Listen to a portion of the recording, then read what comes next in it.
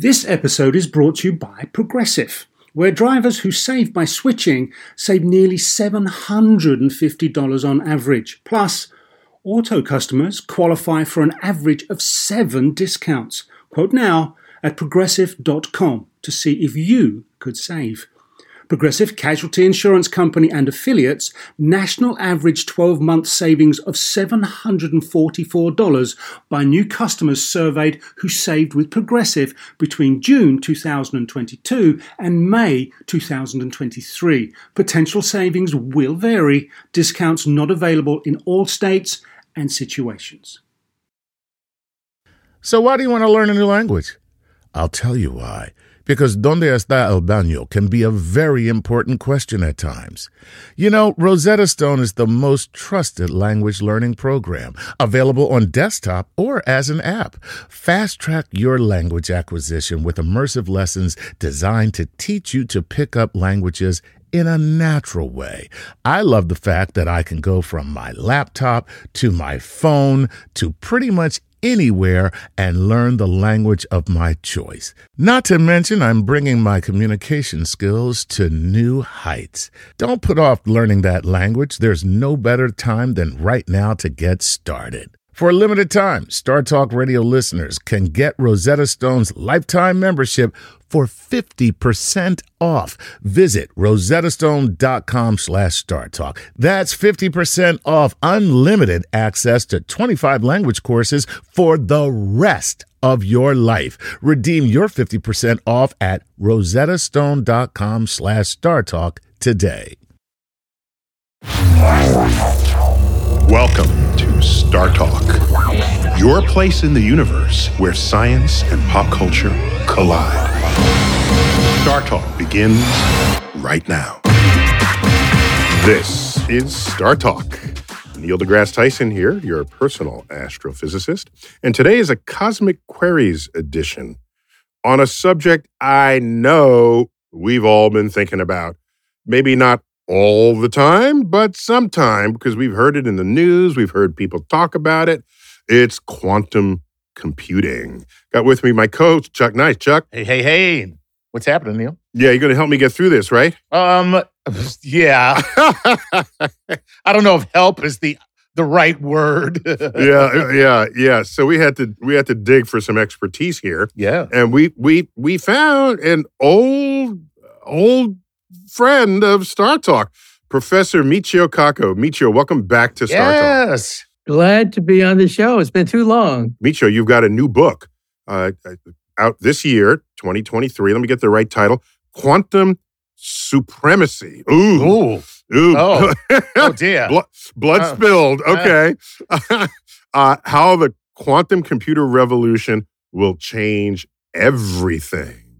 So, Michio, this is it's a Cosmic Queries where we have already solicited questions from our patrons through our Patreon portal.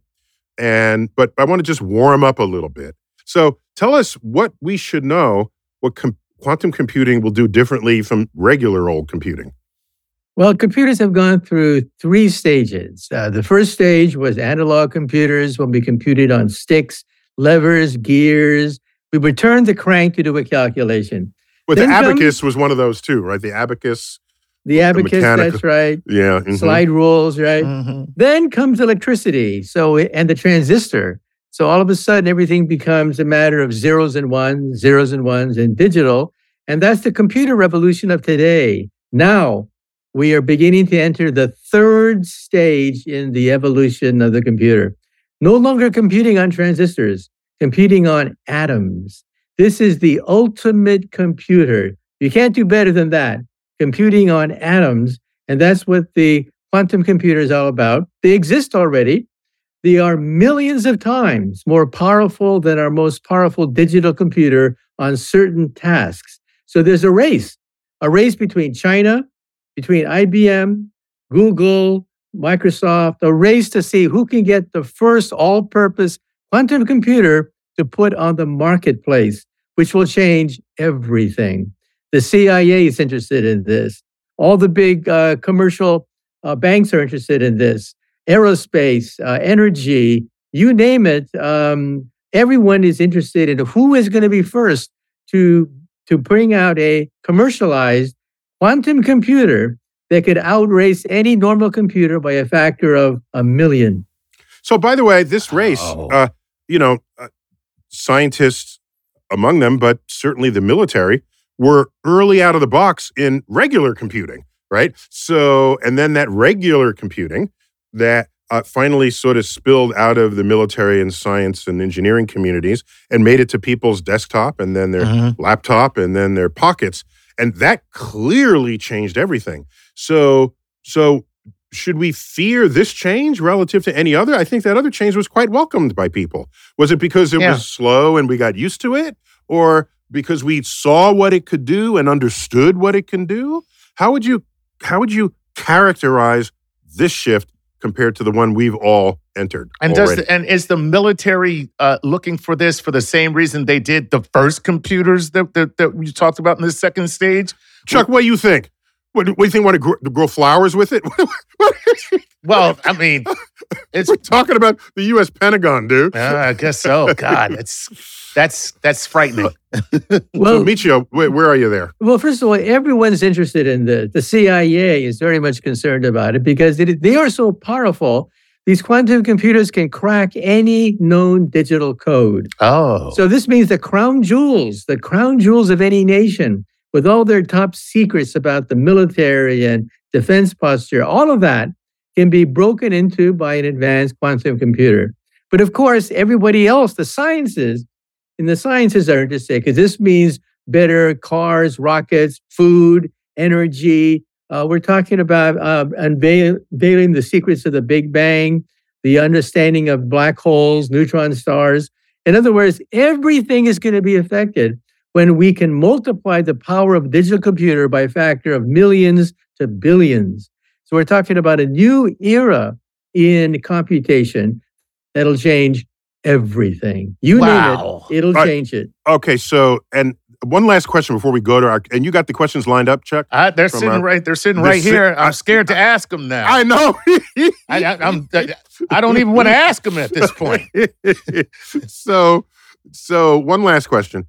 We've all heard of quantum bits as zeros and ones. All right, this is the binary nature of classical computing. Let's call it that. So, could you tell us? I've heard the term qubit. Could you tell us how a qubit differs from a bit? Well, think of a spinning top, like an electron. It can spin up or spin down. This is 1, this is 0. And that's how electricity can be used to calculate zeros and ones. Now, let that spinning top spin in all directions simultaneously. So not just up or down. Not just up or down, but in between simultaneously with all positions. How much more powerful is that than an ordinary digital computer? An infinitely more powerful paradigm shift. And these electrons compute in parallel universes because these electrons are simultaneously rotating in all possible directions. Now, you cannot be two places at the same time. But electrons can do that.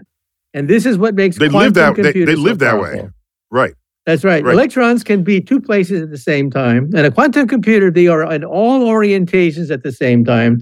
That's why they are infinitely more powerful than a traditional digital computer. And who uses this? Mother Nature. Because that's the nature of atoms. That's the nature of atoms and flowers and enzymes of the body and cancer and Alzheimer's. All that stuff is at the quantum mechanical level, which is beyond the reach of digital computers. That's one reason why we don't have a cure for cancer, for example. Digital computers cannot model cancer. Quantum computers, we think, can. So, Chuck, just to be clear, Michio kept sticking his right thumb in the air. Do you see that? Yes. Okay. So there's something called the right-hand rule in physics, which was completely implicit in what Michio's gestures were. Okay? So I just got to untangle that, Michio, before we... So if you put your thumb up, right? Hold your... and curl your fingers. Okay. All right. So if your fingers are curling in the direction an object is spinning, right, then your thumb is pointing up, right? In like the North Pole for that object. But if you stick your thumb down, then your fingers are curling in the opposite direction. Right. That's right. So that's how we in the decide which way things are rotating for everything in the universe? Is it rotating with if it had a thumb? Right. Is its thumb pointing up? I was going to say, it's a good thing pigeons didn't discover this. Yeah, who knows what that rule? They call it the different rule. Yeah, it could be a completely different rule. Yeah, thumbless creatures. Right. What kind of physics did they invent, Michio? All right, so Chuck, let's start off with some questions here. All right, here we go. Plenty of curious people here on the Patreon portal sending us their questions, and we will start with our old friend Violetta. Violetta! Cool. Hello, Uncle Neil, Uncle Chuck, Dr. Kaku. Excellent. She says, this is Violetta here, Violetta Rohr, 14-and-a-half-year-old astrophysics kid writing from Washington, D.C. I'm keeping it simple this week. Quantum computers are said to harness the laws of quantum mechanics to perform certain calculations exponentially faster than today's supercomputers. What are those calculations? And what could their technical applications be to, and here's the rub, specifically astrophysics? Okay, well, I got into this quantum computing game because I work in something called string theory, which we think is the theory of everything, including the Big Bang. But string theory is so complicated and so complex, no human has been able to use the mind to solve it. Now, when we look at a proton, how do we solve the mechanics of a proton?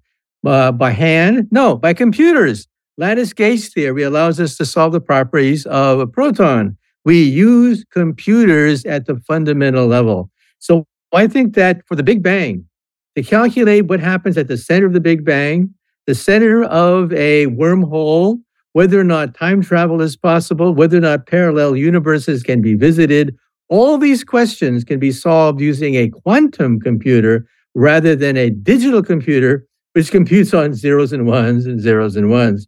And so that's how I got into it, because I think in astrophysics, there's so many problems that cannot be solved with a digital computer. For example, we know that the sun explodes sometimes and releases a corona mass discharge. In 1859, it just wiped out telegraph wires throughout North America, the Carrington event. Quantum computers may be able to model that event. So we can predict the next Carrington event when the sun goes berserk and shoots a tremendous corona mass discharge at the planet Earth and wipes out all communications, causing at least $2 trillion in property damage. And so because we have so much orbital assets that would be susceptible to such a pulse of solar. Everything that's floating above us, satellites and all that crap will just get wiped out. Including power plants on the surface of the Earth. We're talking about a blackout, a planetary blackout. We've never had that before. A planetary blackout where every single nation on the planet Earth has its power wiped out simultaneously. Therefore, there's no rescue crews, no ambulances, because they're out too, right? The entire Earth is the infrastructure, electrical infrastructure is wiped out by another Carrington event. Michio, I'm now reminded. And that's our show, people. I know. Good night. Enjoy your evening. Kiss your ass goodbye. Right. So Michio, I'm reminded that you're like the king of disaster scenarios. I've forgotten. Thanks for reminding me about that. So a couple of things. Let me just sort of put some further punctuation on what you just said. The sun is a roiling mass of plasma with free electrons roaming among mostly hydrogen and some helium and some other trace elements. And there's a magnetic field coursing through it that's getting dragged around the surface because the sun is not rotating as a solid object. So the magnetic field is embedded in the plasma.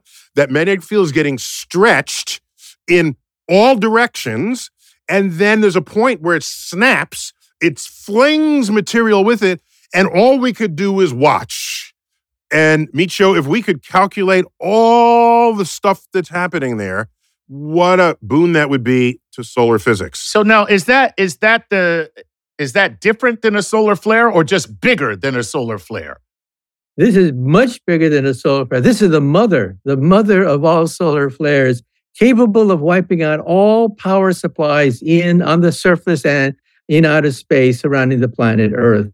We're talking about shutting down civilization as we know it. Wow. And so it's a matter of scale of energy. Scale of Chuck. energy. Yeah. It's energy. It's just, Yeah.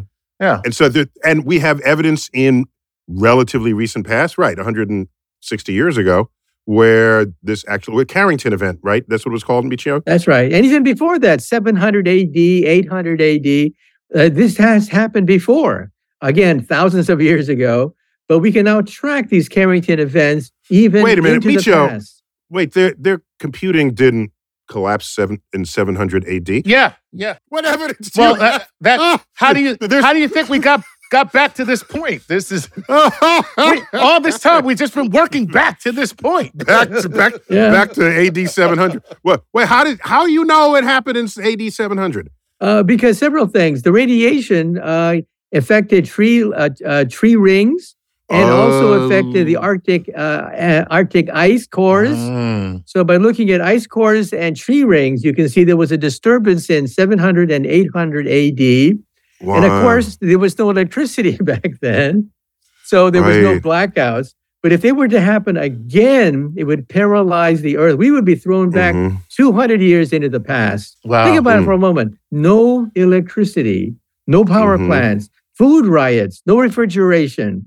People rioting in the streets, scrounging for any scrap of food they can find. It'd be a horrible mess. And we're powerless, but we do know it happened in the past. And that's where quantum computers can calculate, we hope, some of these disasters. So what we need a backup plan to have civilization restart itself, such as how we lived before there was electricity, right? That's right. We are with my good friend and colleague, Michio Kaku, professor of physics at the City University of New York, and we're talking about quantum computing as described in his current book. What'd you call it, Michio? Quantum supremacy. Disaster? Oh, quantum supremacy. Yeah, that was coined by a physicist at Caltech. It's his word. All right. We'll get back to that when we return on StarTalk.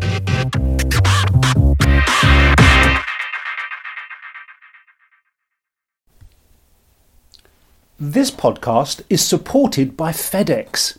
Dear small and medium businesses, no one wants happy customers more than you do. So you need a business partner just like you, like FedEx, who understands your passion for serving your customers because they have the same commitment towards you. That's why FedEx offers you picture proof of delivery, packageless and paperless returns, as well as weekend home delivery to 98% of the US on Saturday and 50% on Sunday. See the FedEx service guide for delivery information. What's more, FedEx Ground is faster to more locations than UPS Ground. Trust FedEx for timely deliveries. See what FedEx can do for your business. Absolutely, positively FedEx.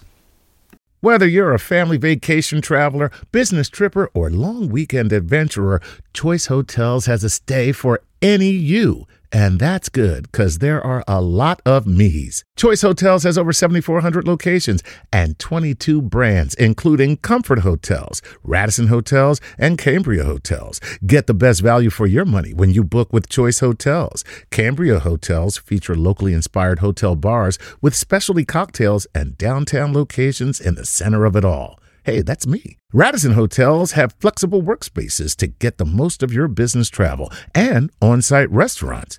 That's me too. And at Comfort Hotels, you'll enjoy free hot breakfast with fresh waffles, great pools for the entire family, and spacious rooms. Hey, that's me too.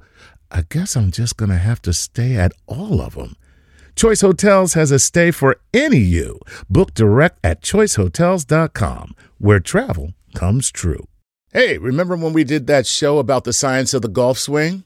Well, let's take that to the next level. And that's because PXG has developed the Black Ops driver so golfers don't have to sacrifice distance for forgiveness. And the science proves it. PXG Black Ops Driver is a breakthrough in driver technology. It's a complete and total victory in golf club engineering, unlike anything you've ever seen before. Black Ops Drivers are adjustable to deliver a combined MOI of 10,000 plus for unreal forgiveness. Now that's ridiculously high. The higher the MOI, the more forgiving the club will play. So you don't have to square the ball perfectly for it to go straight and get distance. Add PXG's new advanced material face technology, and you get incredible ball speed that pushes the distance to the absolute limits. More forgiveness, more distance, no sacrifices. PXG Black Ops Driver. Hit your tee shot straighter and farther. The proof is in the science. Learn more and get free shipping on all equipment. Go to pxg.com/StarTalk and use code StarTalk at checkout. That's pxg.com/StarTalk. Use code StarTalk for free shipping on all equipment. pxg.com/StarTalk, code StarTalk. Hey, I'm Roy Hill Percival, and I support StarTalk on Patreon. Bringing the universe down to earth, this is StarTalk with Neil deGrasse Tyson.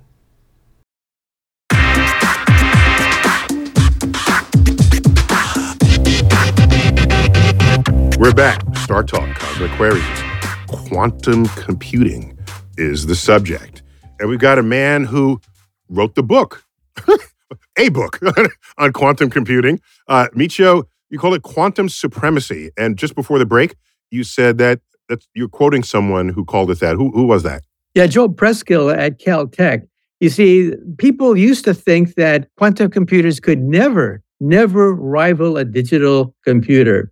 So quantum supremacy is the point at which a quantum computer can beat a digital computer on certain tasks.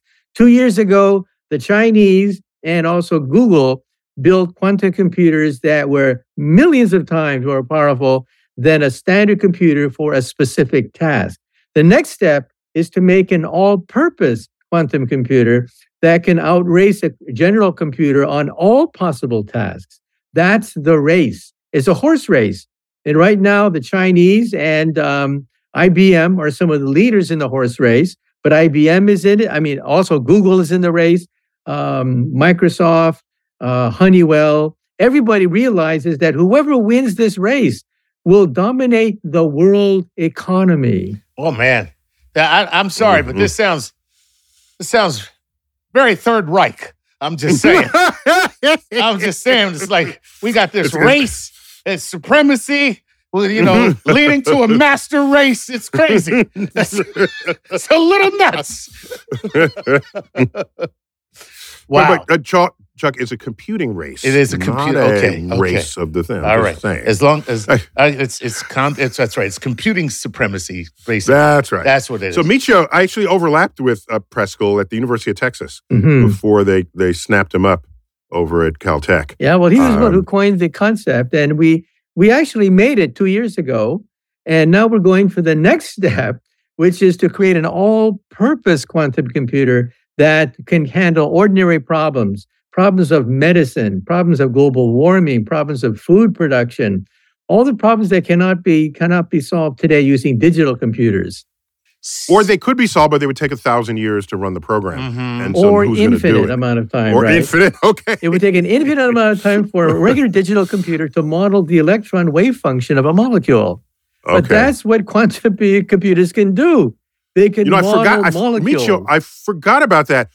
I think we perfectly modeled the hydrogen atom, but after that, we just have to approximate because the atoms are too complicated. Exactly. But with all the protons and the electrons and what orbitals they occupy and what the shape is, I'd forgotten that, Michio. Right. Because in the universe, we're mostly hydrogen. So I naively said, we got hydrogen, so surely you physicists have the rest of these atoms completely calculated. But you don't. Because, Chuck, hydrogen has only one proton.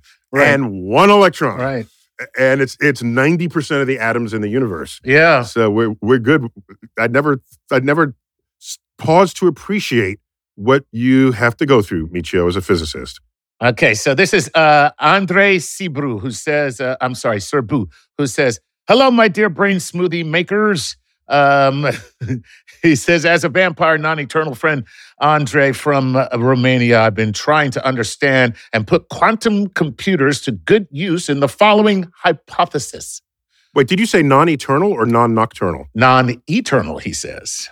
How do you be? So he's a vampire that does die. Yes, exactly. Because Romania is the original vampires, I think? I believe it is. I'm slow. I'm slow catching up on him. You hit it. You hit it. Got it. So Okay, then go ahead. he says, will quantum computers be able to map out and transport our existential information as entities so that we can live eternally inside them and travel at the speed of light between them? So I like that. Transporter. Transporter. Yeah.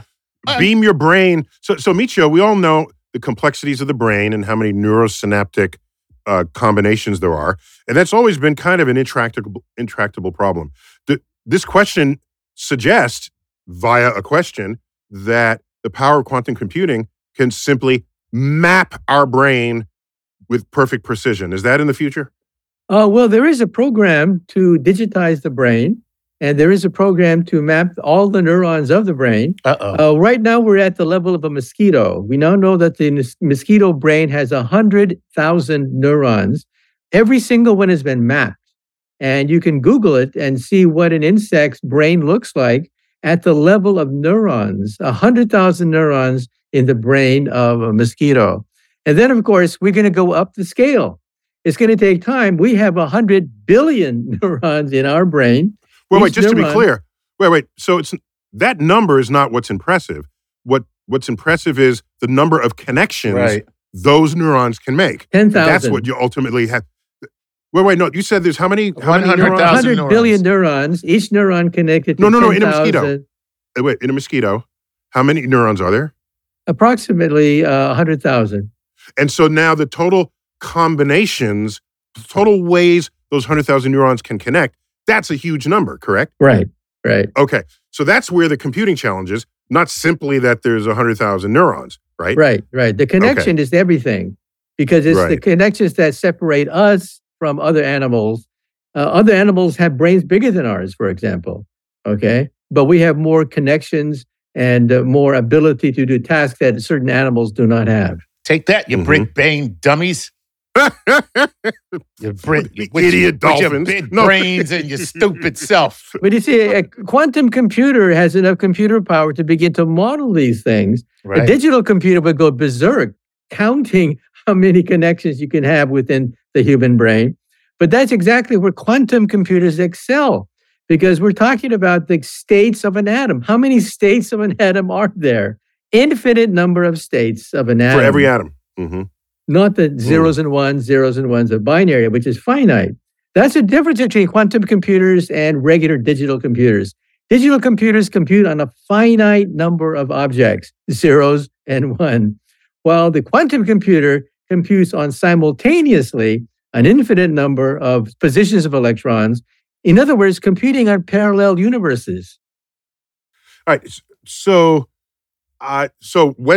give us a time frame. When do you think we could map the human brain and know every neurosynaptic connection? And the day we do, can you just beam that map to another place, thereby beaming your consciousness, or at least everything stored in your mind in that moment it was mapped? Well, I think it would probably take a few more decades before we can map every single neuron of the human brain, because there's 100 billion neurons, each neuron connected to 10,000 other neurons in the human brain. It would take a while. But once it's done, then the quantum computer can easily begin to manipulate it and fire away and create certain thoughts. Okay? So the problem is not the quantum computer. The quantum computer has more than enough power to model the human brain. The problem is to slice up the human brain, slice and dice the human brain, so that we get all the connections of the human brain mapped. That's what takes time. That's labor intensive. What we're lacking are volunteers. That's really the problem here. Brain volunteers. Yeah, that's right.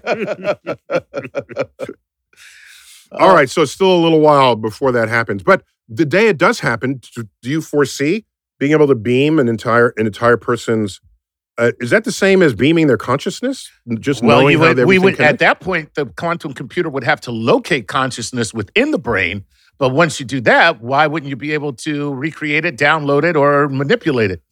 And maybe consciousness is not a thing in the brain. Right. Maybe it's an emergent feature brought forth because of all of those connections. Yeah. Right. I mean, that's my personal opinion, that it is emergent. There's no one quantity that you can put into a computer. It emerges naturally as a consequence of all the neural connections. Consciousness emerges just as a byproduct of hooking up everything. You plug it in and it becomes conscious, basically. Okay, next one, Chuck. Keep it going. Okay, here we go. Let's keep going. This is Chris Trent. And Chris says, "Hi, I have heard Michio Kaku say that his day job is actually string theory. I have always wondered when he shows up at the office, gets his coffee, and gets to work, what exactly does he do?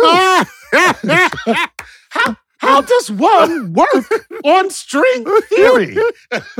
Yeah, Michio, is there anything on your desk at all? Or is there a pad and paper? See, so Chuck, I've always joked that string theorists, they're really cheap, right? Give them a laptop, maybe, a pad and a pencil, and just give them a room, and they're good. They're good to go. They're good to go. So, Michio, have we completely characterized your professional? Well, when I was in the Army back in 1968 as a GI, I used to, I read the first articles on string theory, and I began to play with it when I was doing basic training. So dodging machine gun fire, I would imagine twisting strings in my mind. And so in other words, it's very visual. These are real strings, like violin strings. You can turn them around, twist them, make knots out of them or whatever. And that's what I would do when I was in the military. After I got out of the military, I would write up the papers, okay? And I would create something called string field theory, the field theory of strings. Just like Maxwell's equations, there's the field theory of electricity and magnetism. Aren't you the father of that whole branch of physics? Is that correct? That's if right. I remember correctly. That's right. Uh-huh. Wow. Uh-huh. So Chuck, you see, he must have known something in the Did you hear what he said? He said, as I was dodging machine gun bullets. Machine gun, See, right. So he's got some extra access to higher dimensions there because the bullets were not hitting him. You were phasing in and out of this dimension. Exactly. So, Michio, you're at your desk, and now what? You sharpen your pencil. Right. And I go through hundreds of pages of calculations. This is tensor calculus, supersymmetric tensor calculus. On my desk, there's a pile of paper, each paper basically filled of chicken scratches, because it takes a lot of brain power to be able to write down all the equations, because these are resonances of strings vibrating in 11-dimensional hyperspace. And so it takes a lot of paper to do that. Dad, go on. Can you just say that again? I want to get a T-shirt that says that. So now combine that with when Michio was in the Army, he just slipped it out that he was dodging machine gun bullets. Machine gun bullets, right. So last I saw that was in The Matrix, where Morpheus is teaching Neo how to be badass, and Neo saying, "You mean one day I'm going to be able to dodge bullets?" And Morpheus says, "Neo, when that day arrives, you won't have to." Yes. And then he's like, "What does that mean? You don't have to dodge them." And my boy just stopped the bullets in midair. And that's what happens. There it is. I'm not even going to duck. I'm just going to stop. So I think Michio has those powers, and he just leaked it on this show just now. Nice. I just won't demonstrate it. No free demonstrations. No free demonstrations. That's right. There you go. All right. Keep excellent. going, Chuck. Okay, here we go. This is Chris Henderson. And Chris says, do we know where they're from? Don't they say where they're from, or are you skipping that? No, they don't. Okay. If they say where they're from, I like knowing where they're from. Okay, go on. Or sometimes they'll put it in the body of their question. Mm-hmm.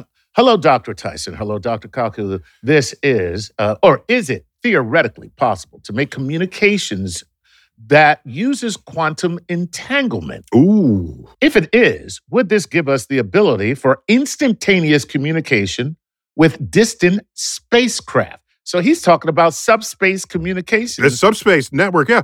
And Michio, adding to that, I read, because I only know from what I read, right, about quantum computing, that there isn't the circuitry of quantum computing exploiting quantum entanglement between adjacent particles in the circuit board. I heard something about that. So how does quantum entanglement fit into quantum computing? Well, yeah, quantum entanglement is one way in which these qubits can communicate with each other. Now, you know that in a digital computer, the bits do not talk to each other. Zeros do not talk to one. One does not talk to zero. They are independent when you do a calculation. Not so the atom. If I have two atoms close together and I jiggle one atom, the other atom responds to it.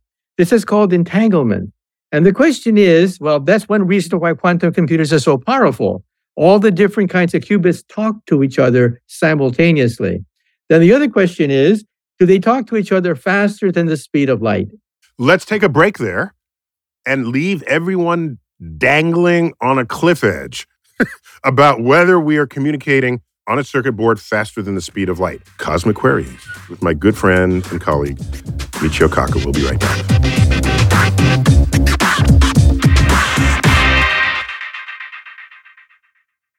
Do you want to set up your child for success? Of course you do. Maybe you want to save money on private tutoring, or maybe it's just out of your budget altogether. Is this a big school year for your child? Like maybe they're starting kindergarten, middle school, or high school, or some other milestone. Maybe your family moved and they're starting at a new school. Is your child ahead? Not getting challenged enough in class? Well, we love that little smarty, but we want them to be engaged. IXL Learning is an online learning program for kids covering math, language arts, science, and social studies. IXL is designed to help them really understand and master topics in a fun way. Powered by advanced algorithms, IXL gives the right help to each kid no matter the age or the personality. There's one site for all the kids in your home pre-K to 12th grade. Kids can use it at home on the computer or on the go through the app on your phone or your tablet. No more grading those worksheets. IXL grades everything itself. And no more trying to figure out how to explain math equations or grammar rules yourself. IXL has built-in explanation videos. 1 in 4 students in the U.S. are learning with IXL. IXL is used in 95 of the top 100 school districts in the U.S. Make an impact on your child's learning. Get IXL now. And StarTalk Radio listeners can get an exclusive 20% off IXL membership when they sign up today at IXL.com/StarTalk. Visit IXL.com/StarTalk to get the most effective learning program out there at the best price. It's that time of the year. Your vacation is coming up. You can already hear the beach waves, feel the warm breeze, relax, and think about work. You really, really want it all to work out while you're away. Monday.com gives you and the team that peace of mind.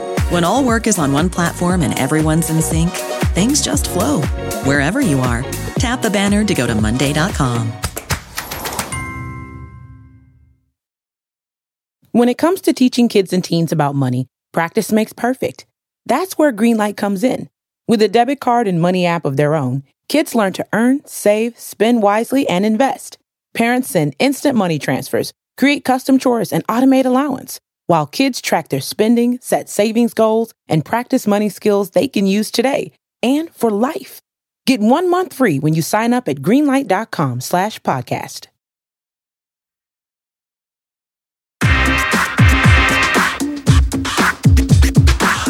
We're back, third and final segment.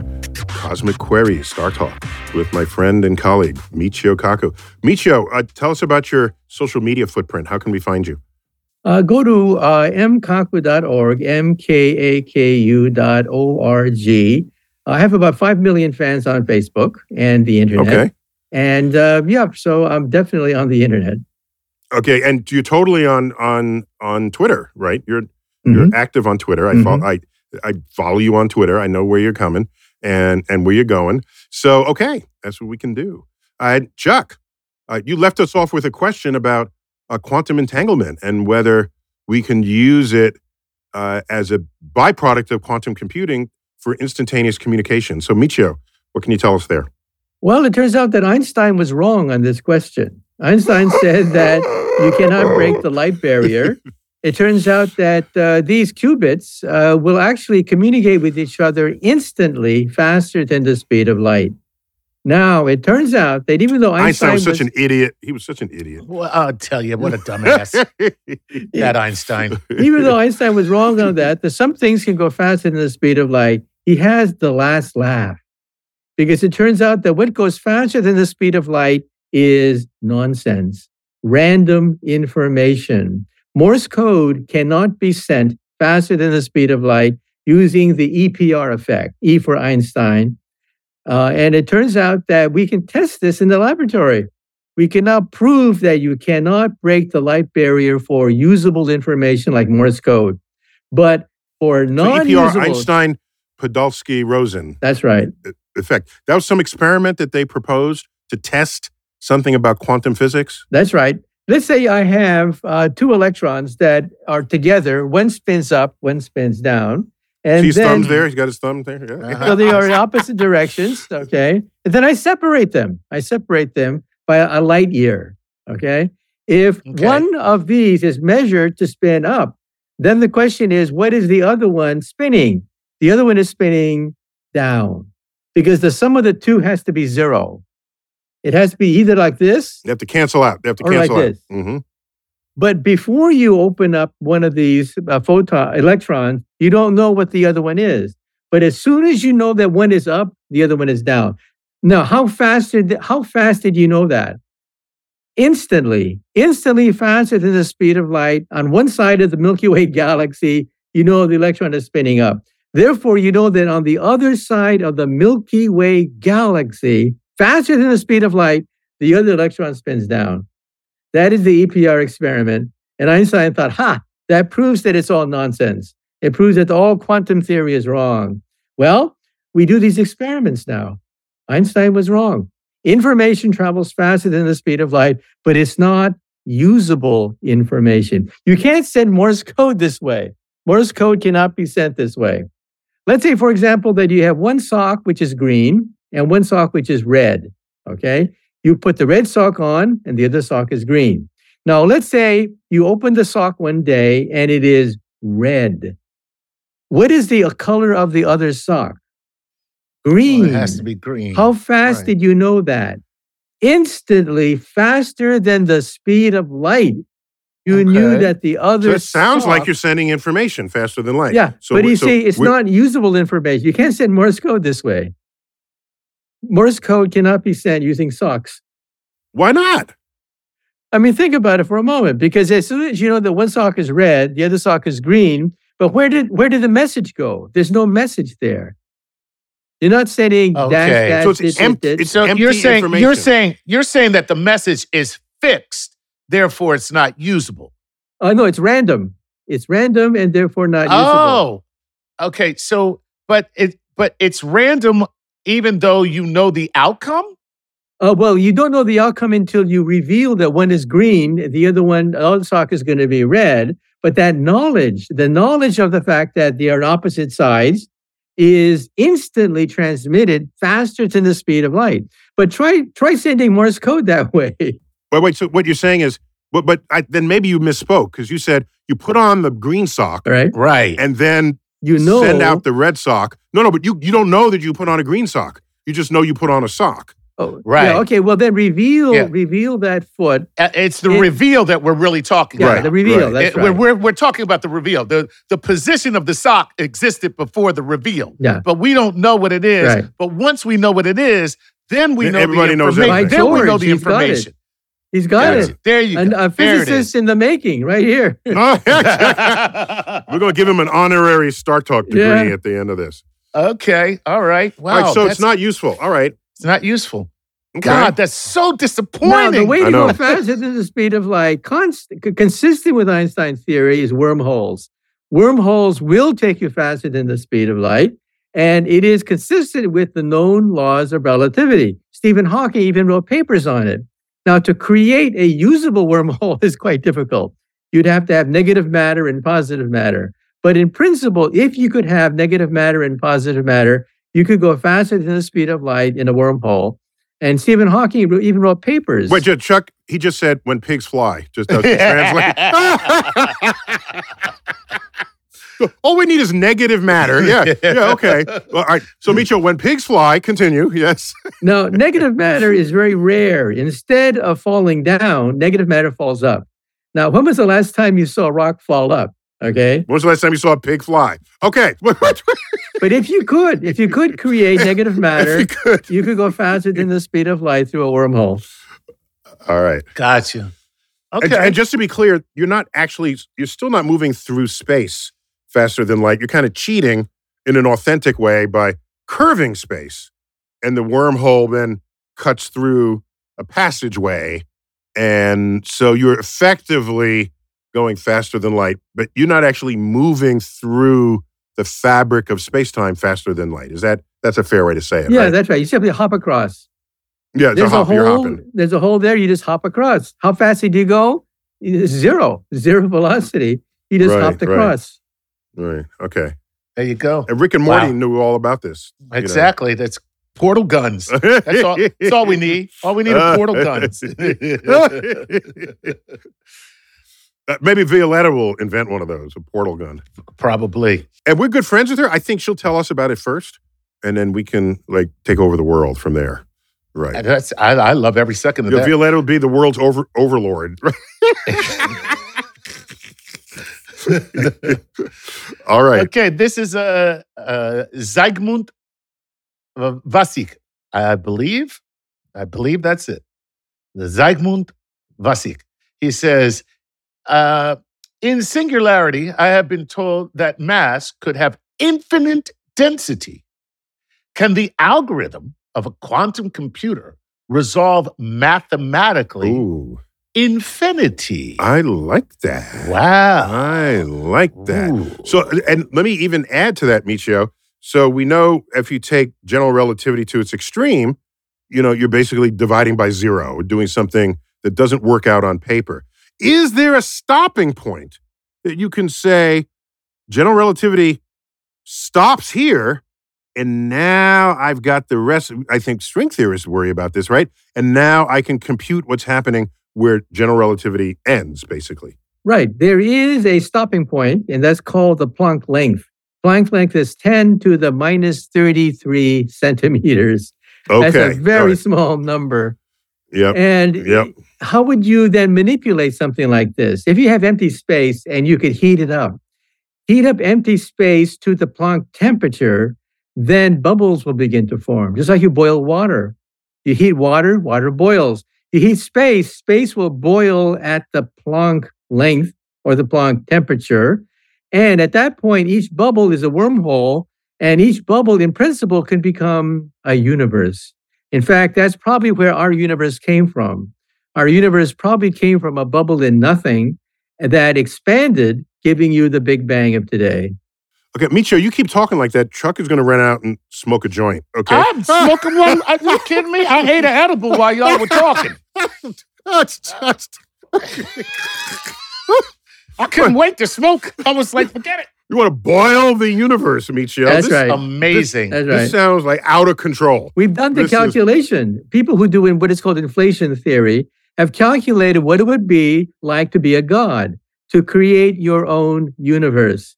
Of course, you want to do it safely. You don't want to blow yourself up in the process. Oh, yeah, of course. But basically, you boil space to the point where space becomes unstable. You have quantum transition, what are called Feynman diagrams, that allow for universes to pop out of nothing. Usually, these things pop in and out of nothing all the time. Stephen Hawking called this space-time foam because it looks foamy with bubbles percolating all the time, each bubble being a wormhole. But one of those wormholes just kept on going. And here we are. That's how the universe started, we think, as a fluctuation of the Planck energy or the Planck length. Its energy is 10 to the 19 billion electron volts. As a distance is 10 to the minus 33 centimeters. But that's my world. I live in the Planck length and the Planck energy. Michio, that ain't right. To call us a What'd you say? What'd you say we were? A fluctuation? That's right. We are a fluctuation We're in space-time. The cherished universe is a fluctuation. Yeah. All right. There you go. That's You guys you're a blip. That's what you A are. fluctuating Ego blip. busting. A fluctuating blip. That's what you are. Yeah. Don't you feel good about yourself? Yeah. No, that's what we call them. When you write papers on quantum fluctuations of nothing. Even nothing's unstable. Nothing would violate the Heisenberg uncertainty principle. Pure nothing is not possible. It's an unbelievable show, man. I'm telling you right now. This is crazy. All right, this is Alan Rayer. And Alan says, "Hello, Dr. Kaku. I used to watch your YouTube channel, and I've been watching since 2012. I'm a huge fan. I live in Lithuania, and could you please explain, on string theory, what force makes a quantum string vibrate its string?" Ooh. And are there strings in the circuit boards of quantum computers? Or you're just going to say there's strings everywhere, there's strings all the way down, as they say. So how does everything you know about strings inform the people trying to perfect a quantum computer? Okay, first of all, strings have to fluctuate because of the Heisenberg uncertainty principle. Pure nothing, pure motionless, pure anything like that violates the uncertainty principle. Therefore, strings have to vibrate. The lowest vibration of the string gives us our universe. Our universe is the lowest vibrating octave of the string. There are higher octaves of the string, and these higher octaves we think correspond to dark matter. So that's why we have dark matter, because it's nothing but the next higher excitation of a vibrating string. But again, strings have to vibrate because of the Heisenberg uncertainty principle. This is a quantum theory. And when the strings vibrate, they create subatomic particles, mainly us. We are the lowest vibration of the string. So people sometimes say, well, can the string predict our universe? Yes, our universe is the lowest vibration. We're fluctuating blips. We're the lowest and we're the lowest of the low. That's right. And the next set of vibrations would be dark matter. And one day we're going to find dark matter, and that could clinch it. People want experimental proof of the correctness of string theory. That could prove it. If we find dark matter in a laboratory, analyze its properties, and show that it's predicted to be part of the next vibration, the next octave of the string. So back to the question, the string in its natural state vibrates because it can't not vibrate. That's right, because of the quantum mechanics. The quantum mechanics, got it. So then is this exploitable in a computer circuit, in quantum computing? The computer circuit would have a low excitation of the string. A low excitation of the electron, but the electron itself is an excitation of the string. Of the string, got it. Okay. All right. There you go. All right. So, Chuck, do we have one last quick question? All right, let me see Make here. it quick. Let me see. All right. How about this one?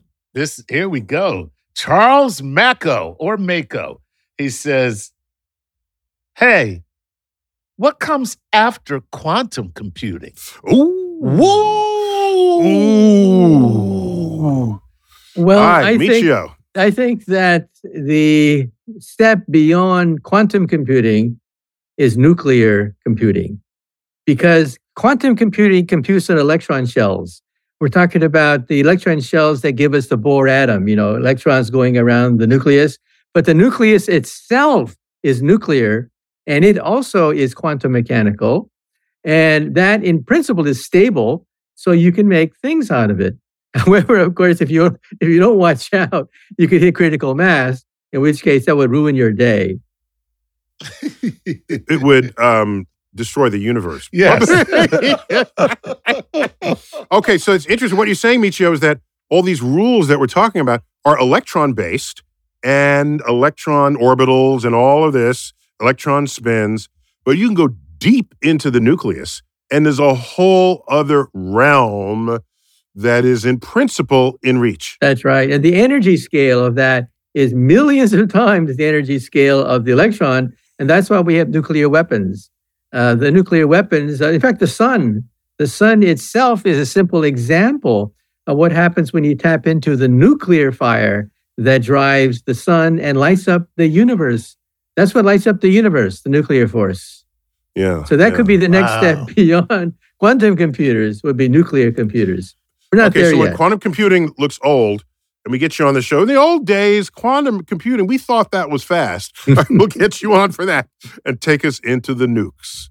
All right, Michio, it's great to see you again. Hadn't seen you since pre-COVID. Great to have you back on the show. Good. So we'll be looking for your book. Just came out, Quantum Supremacy, How Quantum Computers Will Change Everything. And no doubt about it, from how you described it, it definitely will. Yeah. All right, Chuck, always good to have you, man. Always a pleasure. All right, Neil deGrasse Tyson here for StarTalk, another episode of Cosmic Queries. As always, I bid you to keep looking up.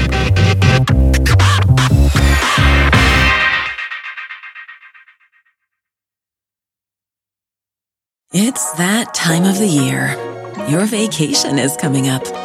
You can already hear the beach waves, feel the warm breeze, relax, and think about work. You really, really want it all to work out while you're away. Monday.com gives you and the team that peace of mind. When all work is on one platform and everyone's in sync, things just flow. Wherever you are, tap the banner to go to Monday.com. Hey parents, Greenlight is here to take one big thing off your to-do list, teaching your kids about money. With a Greenlight debit card and money app of their own, kids and teens learn to earn, save, and invest. You can send money instantly, set flexible controls, and get real-time notifications of your kids' money activity.